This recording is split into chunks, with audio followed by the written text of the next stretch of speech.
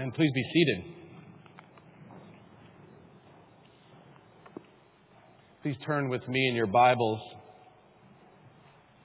to the prophecy of Hosea. I do have all of chapter 4 there printed for you. That will be the focus of our study. I'll confess that when you are preparing messages from the prophets, you can get depressed reading the cycle of sin.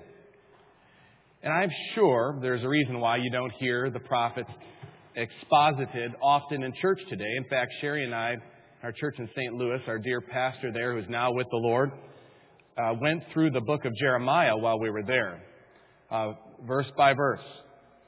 And every week it was, what was the sin of Judah that week? But the answer was always the same. Christ is the remedy, from beginning to end. So I don't want us to lose this as we search through this wonderful prophet Hosea. In fact, Hosea is derivative of Joshua, the name which is salvation. It's a constant reminder that ultimately Christ is the answer for these sins, even though it can become depressing when we see our humanity displayed in our spiritual counterparts, the church in the Old Testament. It continually points us back to Christ, or in this case, ahead to Christ. Now, let's gain our bearings before I begin reading Hosea 4. This book can be divided into two parts. Chapters 1 through 3 give us the analogy of God and His people. The analogy is with Hosea the prophet and Gomer, his adulterous wife. Everything about that marriage, which I believe to be a real marriage, depicts what was happening between God and His people. God's people were committing adultery against God by going after other gods. The chief sin, at least the presenting problem, was they were trying to syncretize all the cultural religions that were around. They were not irreligious. They were not atheists. They were not people who didn't care about worship. No, they did all those things. They just did them with a little bit from the Canaanite culture, a little bit from the Assyrian culture, a little bit from this culture, that culture, and it can all mean the same thing. They syncretized all the religions, and in so doing, committed adultery against the one true living God to whom they were married. That's the sin of God's people at this time. It's syncretism. It's saying it's all the same. Does that sound familiar to you? It should. In fact, this book may be 2,700 years old, but people are still the same. Our propensities are still the same, and there's still only one answer: Christ. We'll see this as we study. Starting now in chapter 4, Hosea lays out the case against his people, God's people. 1 through 3 gives us the analogy, kind of gives us the whole message of Hosea. Remember, he ministered over a 60-year period. Now, chapters 4 through 14 give us the details or the content of the teaching that he was giving to the people of the northern kingdom. Hear God's word as Hosea delivers it. Chapter 4, the entire chapter.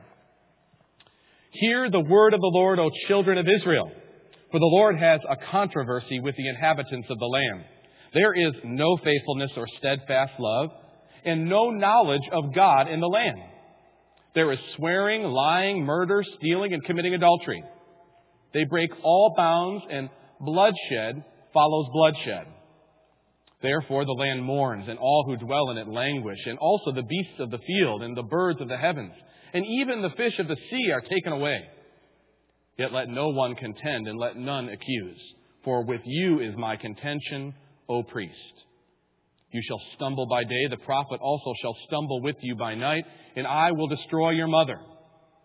My people are destroyed for lack of knowledge, because you have rejected knowledge. I reject you from being a priest to me. And since you have forgotten the law of your God, I also will forget your children. The more they increased, the more they sinned against me. I will change their glory into shame. They feed on the sin of my people. They are greedy for their iniquity, and it shall be like people, like priests.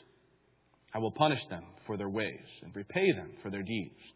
They shall eat, but not be satisfied. They shall play the whore, but not multiply, because they have forsaken the Lord to cherish whoredom, wine, and new wine, which take away the understanding.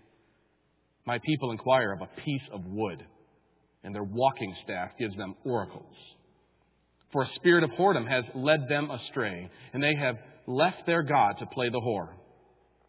They sacrifice on the tops of mountains and burn offerings on the hills under oaks, poplar, and terebinth, because their shade is good. Therefore your daughters play the whore, and your brides commit adultery. I will not punish your daughters when they play the whore, nor your brides when they commit adultery, for the men themselves go aside with prostitutes and sacrifice with cult prostitutes, and a people without understanding shall come to ruin. Though you play the whore, O Israel, let not Judah become guilty. Enter not into Gilgal, nor go up to Beth-aven. And swear not, as the Lord lives, like a stubborn heifer, Israel is stubborn. Can the Lord now feed them like a lamb in the broad pasture? Ephraim is joined to idols. Leave him alone. When their drink is gone, they give themselves to whoring. Their rulers dearly love shame. A wind has wrapped them in its wings, and they shall be ashamed because of their sacrifices. Let us pray. Lord, these are hard words as we read them, and difficult to understand in many ways. Pray that you would enlighten our minds with your Spirit. Using your word, I pray that we would be transformed. Lord, I pray that we would see the 2,700 years as just a blip and realize how similar these propensities and these possibilities can be for us, and that we would learn and that we would bring glory to you as we cling to the cross anew, hearing of our sin, but also seeing the remedy. Thank you, Lord Jesus. We praise in your name. Amen. When a school principal does a teacher evaluation, what do? They go into the class and they stand in the back, or they sit in the back, and they observe. Now, a teacher is with his or her students all day, every day. How can one evaluate just after an hour and a half, right? Well, there are things that the principal can note, but probably first and foremost, how orderly is it? What's the style employed? How are the students engaged? What is the atmosphere? They can tell just by looking at that very much about the ones who are leading the classroom. Recently, Sherry and I went through the process of a home study, something you have to have if you're going to adopt a child or be a foster care parent. It's pretty intrusive as far as the amount of questions and examination. It takes months to really go through the whole process, and it culminates with them sending a caseworker to your house.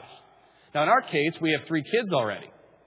So when they come into the house, there's a touch of concern, just a touch on the part of the parents, of what they might see or what they might derive, because we realize that there's really no way that a caseworker can come into our house for a 2-hour period, and you could hide a lot of stuff, right? It's tougher when you got 3 little ones there. We know what they're really doing when they come, because we've answered all the questions and we've gone through all the process, all the background checks and everything. What they're really doing is getting a temperature on the atmosphere of the house, because they know, and rightfully so, that atmosphere will tell you a lot about the leadership of the house itself. Praise God, that day is over. We got through. When you read Hosea chapter 4, you will be able to take the temperature, the spiritual state of God's people at that time, and you'll get some distinct impression about what's happening with the leadership. I am consistently reminded every time I read Scripture and God confronts us with our sin by way of leading us to repentance, He always starts with leadership.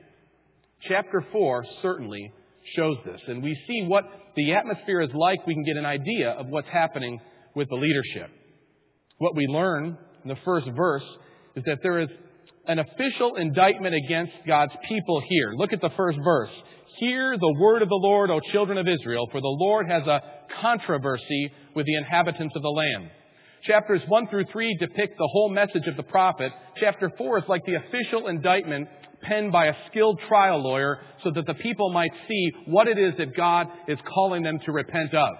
Now, we know, as a result of what history has taught us, that the nation as a whole went on into judgment. But recognize whenever the prophets write that there are pockets and there are people who will respond in repentance. And that's always true. No matter how gloomy and doomy you may feel about the church and the world, recognize that God calls pockets of revival consistently and constantly through history. So there are people here, even in the northern kingdom, that would be called to repentance because of the message they hear. So it comes in an official indictment form. And then what we see in the first 3 verses kind of gives us a flavor of the atmosphere of the church in this day. And we learn that unfaithful teaching from God's chosen ministers causes widespread spiritual turmoil. Understand, people are responsible. Ultimately, brothers and sisters, it's not that if I mislead you, it's not that God will only look at me and judge me. That will happen. But individuals, you'll be culpable too as well for continuing to follow that unfaithfulness. But at a very foundational level, it begins with unfaithful teaching. That is the fundamental problem in Hosea's day with the church, as we'll see. There was not only the acceptance of syncretism, that belief that I spoke of earlier, where everything is just the same, but there was a promotion of it on the part of those who are supposed to differentiate for the people what God's law is, what God's word is. There are very clear signs of ill spiritual health. Look at the first 3 verses as it begins to give us a flavor of the atmosphere of the day. After this indictment in the first part of verse 1, look at the second part of verse 1. There is no faithfulness or steadfast love. Those words are used to be synonymous. No faithfulness or steadfast love, and no knowledge of God in the land. Faithfulness or steadfast love. What this means, these are synonymous terms meant to mean there is no commitment to the true God. There is no steadfastness. There's no faithfulness to the God. Which God? The God who brought them out of Egypt. The only true God. There's no faithfulness. It's gone. Further, there's no knowledge of God. In other words, all this spiritual talk, really there's no knowledge of the true God. Because they're ignoring what's been revealed about God, what they had of the Bible, what's been revealed to the prophets, in favor of this idea that it's all a little bit true. And that's a caution for us today. We live in a very spiritual age. Spiritual culture. We'll talk about spirituality. All manner of talk show hosts and radio people and computer gurus will talk about a spiritualism. And it sounds good on the surface because it's not atheism. It's not utter modernism that just casts off the idea of God. But it's subtly dangerous because it so blurs things that it keeps people away from the revelation of God in Scripture into this sense of who God is. And in essence, we have no knowledge of God for real. Talk of spirituality, but no real knowledge of God. This is the case in this day. This is the atmosphere we see. Look at verse 2. Further depiction of what this spirit has led to. There is swearing, lying, murder, stealing, and committing adultery. They break all bounds, and bloodshed follows bloodshed. So we see that there is a habitual breaking of these commandments. It's not that someone lied once or swore once. It's a habitual way of life. Why do we know this? Because it says they break all bounds. In other words, the bounds that are described here are the commandments of God. They break all bounds. They cast off restraints. They drop the yoke of God's burden on them, and they do what they want. The way they feel, that's what they do. That means there will be swearing, lying, murder, stealing, committing adultery. Notice that there is an explicit reference, and again, this has that legal covenantal terminology. Hosea writes as one who is alerting people that they have broken covenant. God officially makes covenant with them, and now they're breaking covenant. And he won't just say it in general. He'll give them specific ways. And then he lists here a breaking of the 3rd, the 6th, the 7th, and the 9th commandment very clearly. So they knew from a distant past what these commands were. And when the words came back, they would recognize what the prophet's doing as God's mouthpiece. He's saying, you've broken these explicitly, and there would be obvious ways in which this could be shown. They break all bonds. They shake God's authority. They make their own rules. They answer to no one. The only one that matters is them. The universe circles around them and their pleasures and what they want and their desires. You should only restrain yourself if you want to. That's the mindset. They were wrapped in themselves. Really, this is a depiction of what we call hedonism. The whole idea that you pursue your own pleasures. And think about how this works. It seems all well and good that you do what makes you feel good and just don't hurt anyone else is what you say at first.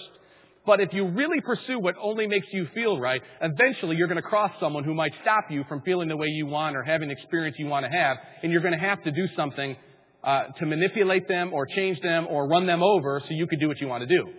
So if people are all living this way with no restraint, what they'll eventually do is violate one another. They'll murder. They'll lie against each other. They'll swear against God in order for them to lie before their fellow man. They'll steal, they'll covet, they'll do all the things that are indicative of one who is not united to God through Christ. This is what it looked like. Look at verse 3, what the result was. Therefore the land mourns, and all who dwell in it languish. And also the beasts of the field and the birds of the heavens and even the fish of the sea are taken away. So this prosperity that they enjoyed at the beginning of Hosea's ministry is starting to languish, and they're starting to lose some of those blessings that were theirs as part of God's discipline coming upon them.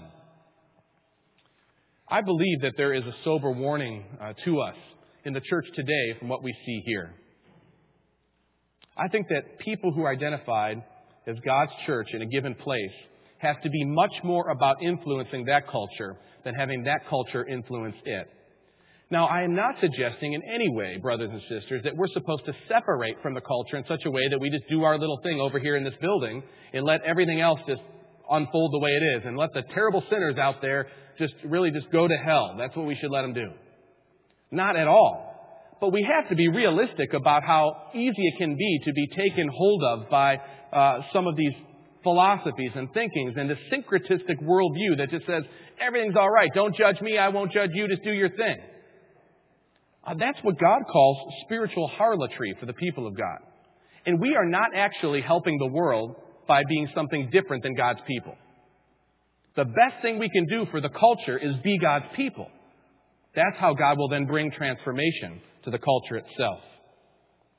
Back to our text. We can see the atmosphere, what's happening, the casting off of God's yoke, you might say.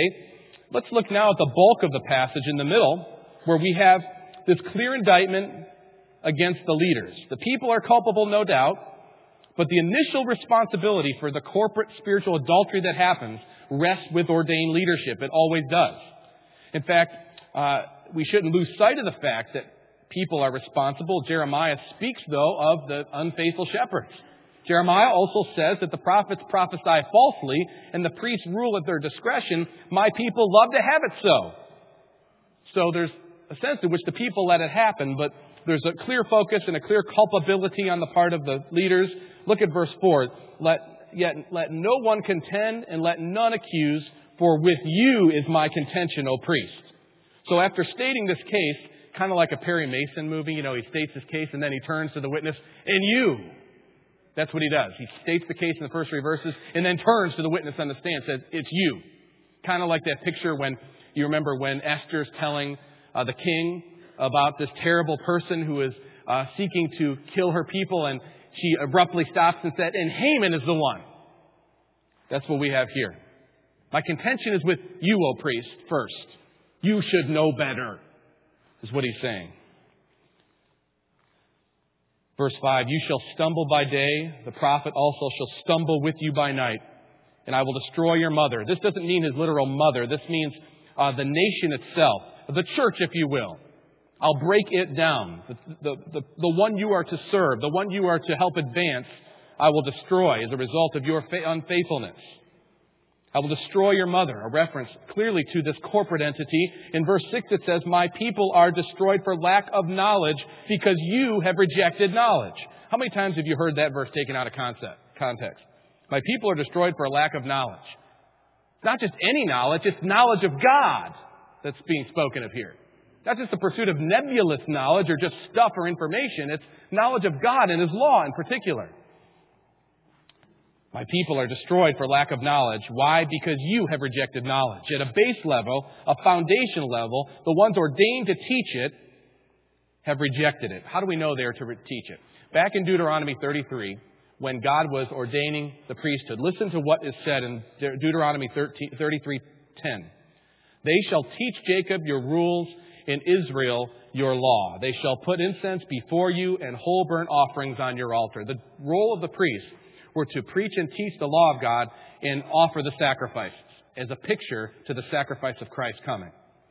Very similarly today, pastors, elders in the church are to preach and teach the Word of God and administer the sacraments, the visible reminder of the work of Christ on a regular basis.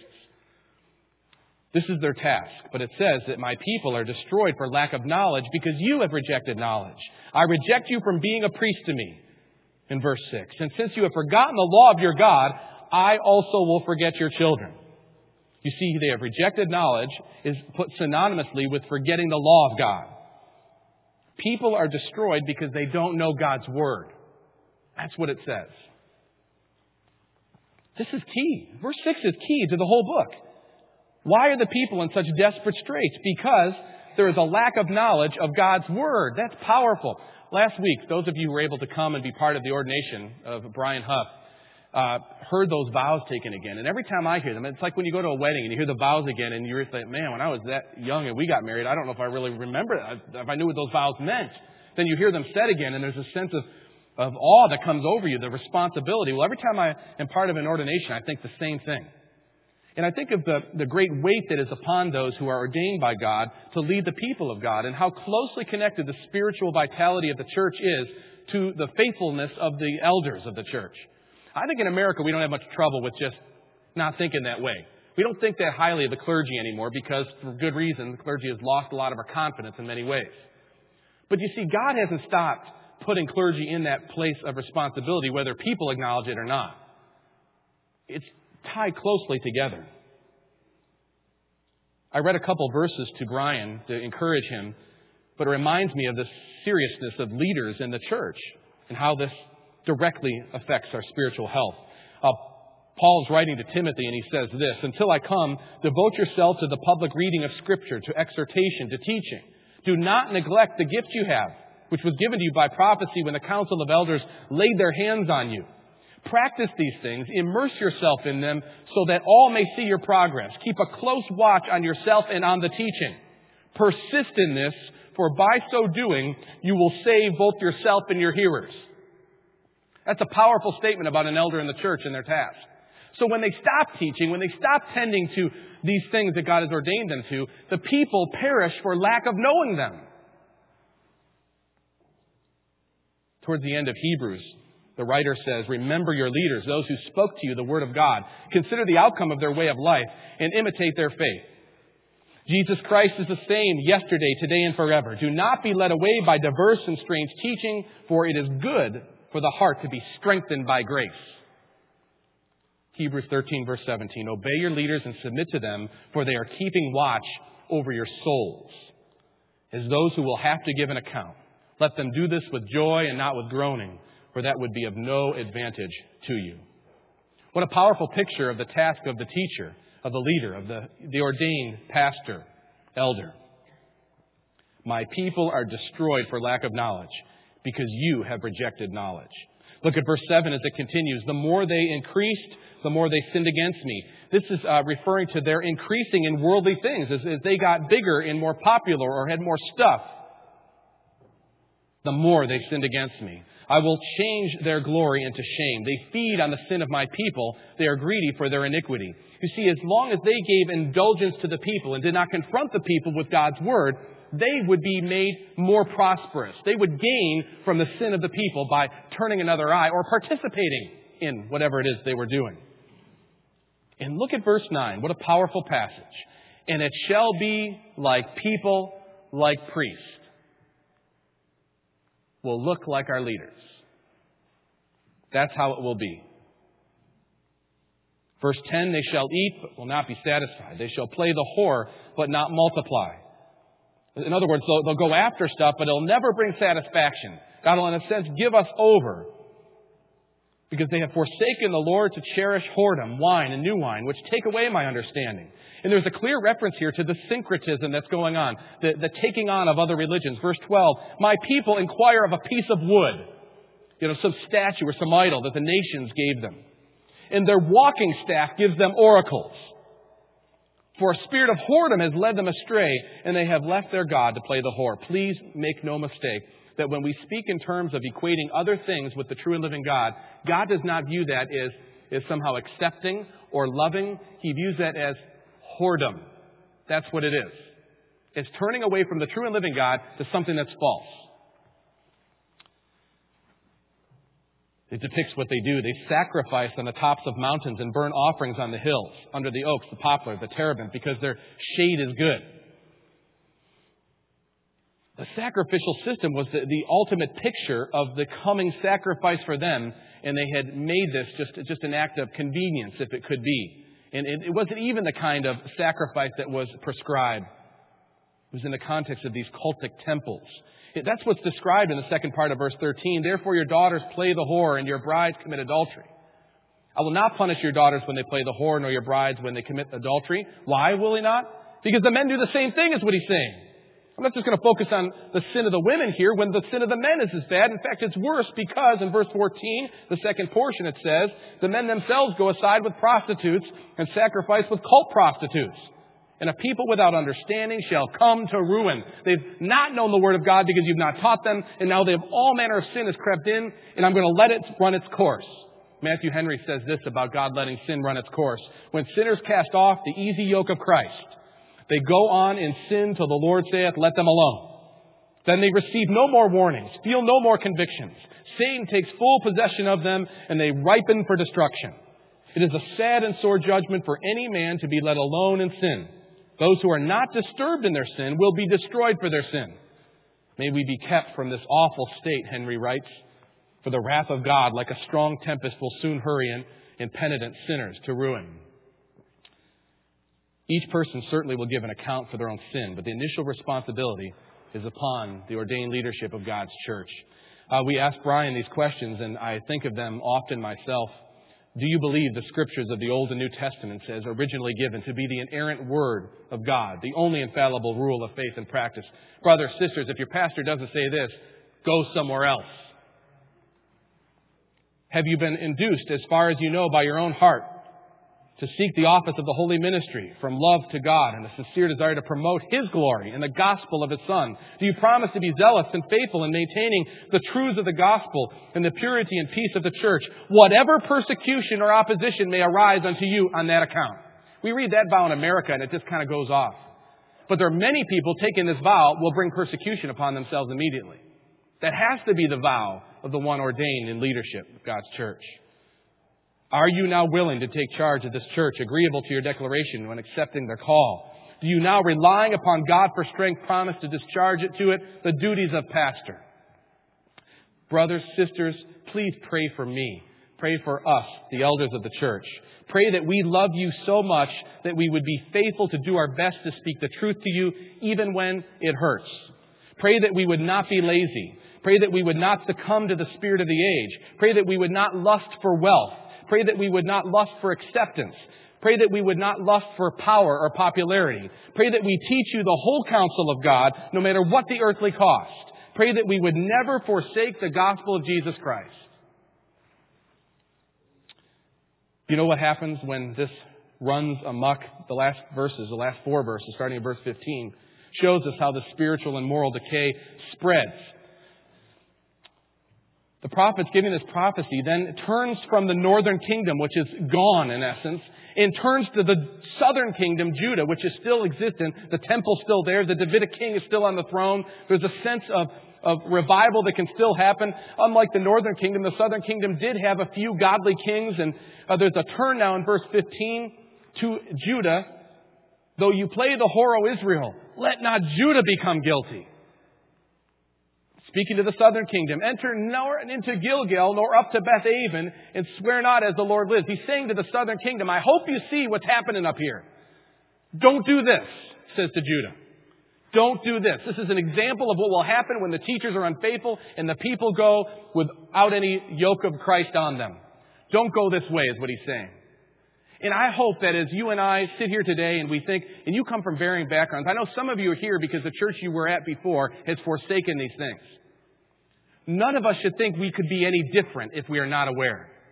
We're not careful. We should look to those as examples. Examples of, quite frankly, apostasy and say, don't go there. And that should be a warning to us, just the way it was to Judah in this day, to see its northern counterpart go the way of Baal. It says, enter not into Gilgal or go up to Beth-aven. What is this referring to? Very interestingly, Gilgal is a place that was renowned for idolatry in Israel. But it's also the place where Elisha was at one time too. It's a sacred place now turned to an idolatrous place in the northern kingdom, to Judah. Don't go that way. Don't go the way of idolatry. Leave spiritual faithfulness and go to spiritual unfaithfulness. Beth-aven's even more interesting because there's no such city. It's a city the prophet called Beth-aven because it used to be Bethel, the house of God. Now, It's the house of deceit. That's what Beth Aven means. Don't go to the place Bethel that was sacred. It's now the house of deceit. Don't go that way. See it for what it is and avoid it. Go away from it. Turn from it. Don't get too close to those sinful practices. It will spread. Verse 16, like a stubborn heifer, Israel is stubborn. You know, a cattle can stand out on the field and be somewhat resistant to predators, just standing there, not paying attention to anything, eating. Like a stubborn heifer, Israel is stubborn. Can the Lord now feed them like a lamb in a broad pasture? Can't treat them like they're children when they expose themselves in this way. Ephraim is joined to idols. Ephraim is synonymous to the northern kingdom, to Israel. Is joined to idols. Leave him alone. Go, he's joined. He has left me. When their drink is gone, they give themselves to whoring. Their rulers dearly love shame. A wind has wrapped them in its wings, and they shall be ashamed because of their sacrifices. There's a way for repentance for the person in the northern kingdom, no doubt, who hears this message. And the way of repentance, quite frankly, here in this day, would be to go to Judah. To go to where the true sacrifices were being made. To go where God has preached. And today, think of ways in which we have to consistently assess who we are, what we're doing, and how are we faithful, and be honest about that. And there is a time and place where you do separate. You do say, we cannot be part of that. Now take this from the corporate level that I'm speaking of here, and clearly this is very corporate in its sense. But I want you to think of how this really does apply very closely to your own family life. Just the way in which you're training your children. Are they learning the Word from a young age to where they are strong, like it's Sunday night is called, these warriors for God? Because they are armed with the Word of God. And are we praying for a new generation of ordained leaders, of pastors and elders to come up from the midst here to be faithful, to carry it on? When the culture does this, will they stay steady with the Word? Are we raising up a generation like this? I could tell you that the leadership is doing everything possible we could think of to promote this in the church. We didn't start a school just to have a school. It's very proactive, not reactive. We didn't do it because we think everything's going bad out there. We did it because we think God called us to train a generation of people who rightly handle the word of truth. Because when the culture does disintegrate further, those who will be looked to for answers will be the only ones that have the real answer, and we'll be ready for that. To take our place of leadership. To bring the culture back up. This takes long-term planning. There's no quickness about this.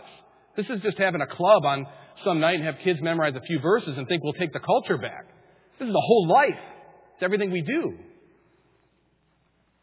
It's a sober reminder in Hosea. And I don't want to leave you in any way depressed, because the picture, the pattern of the way God works is that as His people are called to repentance and their lives change, He always uses the church in that setting to change the place. I mean, every major evil that has been washed away in cultures can be tied back to, in some way, some revival in the church. And if I had more time today, I'd show you how. Consistently is God working through His people and changing them for all our sins to change the culture that it's part of. Brothers and sisters, that is my prayer every day for you. That wherever God has you, in your homes, in your workplace, your neighborhoods, in our church, and the things we do as a church corporately, that we partner with across the globe, that God would use us to change this place. It doesn't take that much salt to make a huge flavor difference. Let's see that happen. Let's not be depressed by what we see happening to the people of God. Let's confess where we need to confess and rely upon God's strength in Christ to be changed and be changers. Let's pray. Lord, thank you for Hosea 4.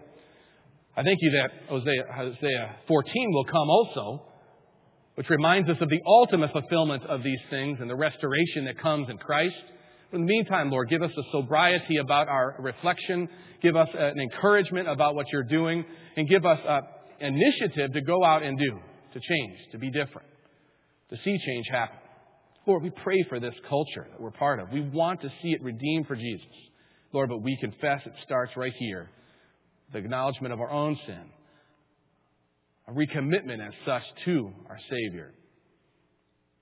And Lord, our whole life being affected by it. Lord, help our leaders, guide and direct us. Keep the elders of this church faithful. Raise up another generation of leaders to follow. Lord, do this for your glory, we pray. In Jesus' name, amen.